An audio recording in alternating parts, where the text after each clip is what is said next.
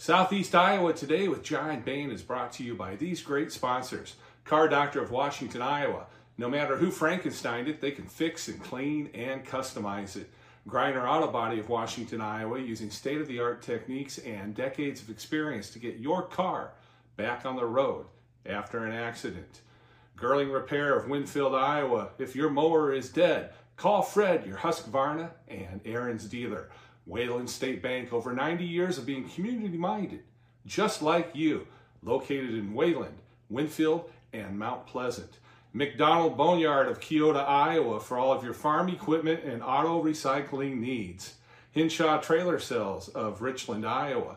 They've got a trailer for anything you need a trailer for, and they fix what they sell and don't in their full-time repair shop. B&B Propane and the family of Jet Stops. I'm John Bain, author of Christie's Journey, The Beat Goes On, and your host. On today's episode, going to go to Watcheer, Iowa for some behind-the-scenes conversation at the harness racing event, and I will be talking to owner, trainer, and driver Cory Larson. Cory, thanks for being on Southeast Iowa Today. Yeah, thanks for having me, John. Now, you're an interesting guy. You have a career. Not only are you a driver, an owner, and a trainer of these fine animals, these horses, you also have another career. Yeah, so then my full-time job, or my actual job, would be shoeing horses. I'm a farrier. So then I shoe horses for some people that we race with and other race horses, and then all the way to your show horses, to barrel horses, and then all the way down to pasture pets, mini ponies and donkeys that people want to make look good. Wow. Now, when you were a kid, how did you decide this is what I want to do when I grow up? So actually, the year I was born was the first year that my dad started racing horses, and my dad is a second-generation farrier. Okay. Horses. So then I grew up doing this, grew up going in the truck with him. We didn't go to daycare. It was go with dad and sit in the truck and follow him around. That's the best daycare that could be. Exactly. So that it was just ingrained in me, and I love it, and I'm like, this is what I want to do. Wow. And where are you from? So originally, I grew up by Sioux Falls, South Dakota. Okay. And then went to college at Iowa State, met my wife, and then we now have a farm in Marshalltown, Iowa. Wow. In some ways, you're a real-life pioneer. Yeah, kind of. It's like we're starting over at a new place, but some of that is the breeding program. They got the horses have to foal in Iowa, so we wanted a farm in Iowa. I'll be darned. And then Marshalltown's about halfway between most of the tracks that we race at, and we found ourselves a good farm, and that's where we decided to live. Now, who is this fine horse right here? This is one of our 2-year-old fillies. Her name is Mark Bain. She's did pretty good this year. Seems to get consistent checks in the A, and that's what we hope for. Now, explain to some of us folks that don't understand what you just said. So we have different divisions. We have A division and a B division that you can race in. And okay. Then you pick where you want to go. Obviously, the A are better horses. The B are the not so better horses. And so she's an A. Yeah, and then we pay out first through fifth, and it's on a percentage basis. And then so as long as you keep getting checks, you keep making money every week. All right. So how do you make sure she stays in that bracket? I mean, without, telling your secrets, of course. I mean, I don't know if there is much secret. I mean, most horses either have talent, and it's just about not ruining them. Make sure they don't go sore, they don't get lame, they don't have a bad attitude, keeping them healthy, and just helping them reach their potential. Well, how do you figure out, or how do you develop that talent? It takes a lot of years of experience and learning from other people, listening to the older generation tell you what to look for. You mean you actually listen to old people? You have to. You have to. Sometimes you make a combination of it, and then, the new ways you try and change some things, but sometimes going back to the old ways works just as good. Now, what do you find, besides the fact that it's just a beautiful animal to be with, what draws you to stay into racing? The biggest draw is the adrenaline rush that you get. So when you're out there racing, doesn't matter if you're racing to win, that's always the best. But if you're just in a close race and you're like, I don't know who got to the wire first, but we were all right there. And it's that adrenaline rush. And then, like here in Iowa, these 3 are actually all foals that we raised, so they were all born at our farm. Wow. And then to watch them go from knowing nothing to being a racehorse is very satisfying. It's all about the adrenaline and the satisfaction that keeps you going forward. Now, you said you're married. Yep.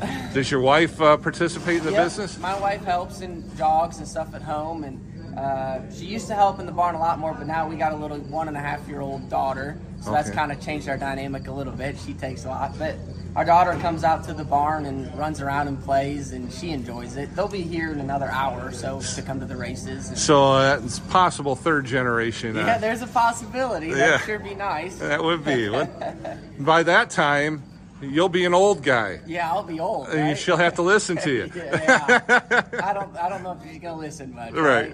Oh, well, so today, you'll be driving all three of these horses. Yep. So how many races will they participate in today?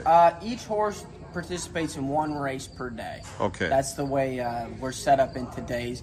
20 years ago, they used to race 2 races a day. Okay. But now there's getting to be enough horses, and the demand and the stress that it puts on them, we usually just race them once a day, and they usually race once a week. Okay. Like next weekend we come back to watch your next weekend to race again, and just kind of once a week racing. Okay. Now I heard there's going to be a big purses today. That this is or this weekend, because we're in Labor Day weekend. Is there something to do with that, or how did it add up that way? Is it because other races didn't happen? Kind of. We have what we're racing today is called the Iowa Registered Series division, and that we allocate so much money for. So the purse money today is $7,000 a race, and then we have other races that we hold. We call them overnight races, and they're $1,000 purse money. Okay. But now, like tomorrow, they're going to race for almost $10,000 because they had 2 rainouts. Gotcha. So then the money gets carried forward, and the purse will be almost $10,000. Okay. That's a lot of money. It can be. If you win, it's a good paycheck. Yeah, it is. And of course, it's a lot of money to take care of these horses and do everything. Yes, so. The cost to take care of them adds up, and that's always kind of fixed / variable. But you just hope in the end you pay all your bills and make a little money, and it's a fun hobby. There you go. If you go fishing, you just lose money, but that's true. That is true. And lures. Yeah, Now, do you have any rivalries? Yes and no. There's generally people that you're like, hey, me and him are buddies. And then there's other people you're like, it doesn't matter, we just want to beat them. Yeah. And they feel the same way about you. They feel the same way about you. They're like, yeah, it doesn't matter, we just want to beat them. And it might be going for 5th versus 6th, but it's like, doesn't matter, my horse beats yours. There you go. And then I got a question. Does that competition carry on into other forms? Like, okay, this didn't go the way I wanted on the track, but I'm going to get my trailer out first off the fairgrounds, or I'm going to get in line first, or I'm going to do this. Does that ever happen? No, not terribly, unless people are really mad at each other. Generally, for the most part, around here, it's pretty good. On the track is on the track, and off the track, everybody's pretty cordial and talks to each other, and it's all fine. That's cool. Well, yeah. I am looking forward to this today. Good. When I was first told about it, I'm like, yeah, I got to be here. Yeah. No, it's a good time, and I think it costs $5 to get into the grandstands, and you get a program, pick a winner, and a pick 10. If you can pick all 10, you get $1,500. Wow. And then here they call it a progressive pick 10. So then however many horses you pick right for the day, they add that up, and then they keep doing that every time we come, and then at the end of the year they pay out the money too. Awesome. So that works good for the people who want to come and watch it. Yeah, it does. Well, that sounds like fun. Thank you so much for getting me acclimated to the sport and for our audience as well. Yeah. And I wish you all the best today. Thank you much. It's great for having me. As you can tell, Cory is a great individual. He's got a great future ahead of him. Thanks for talking and visiting with us, Cory. And thanks to our sponsors, Grinder Auto Body, Car Doctor, Wayland State Bank, Girling Repair, Hinshaw Trailer Sales, McDonald Boneyard, B&B Propane, and the family of Jet Stops.